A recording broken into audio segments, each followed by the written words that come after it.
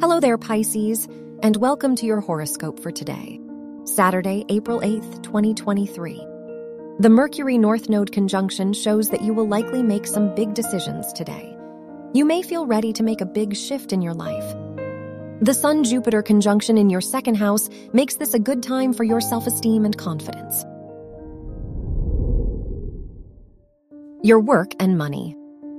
Ruler of your house of education is square North Node, so you may find it challenging to concentrate in your academic environment, and you may feel unsure about what you want.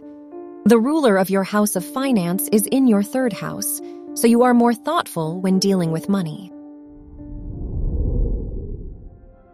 Your health and lifestyle.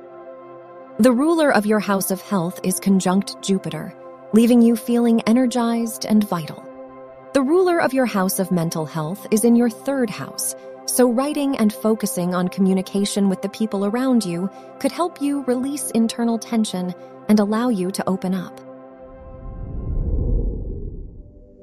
Your love and dating. If you are single, the Moon-Uranus opposition may bring a lot of surprises to your romantic life today. If you are in a relationship, the ruler of your house of relationships is sextile Saturn, so you may expect more from your partner today. Wear yellow for luck. Your lucky numbers are 2, 17, 22, and 36.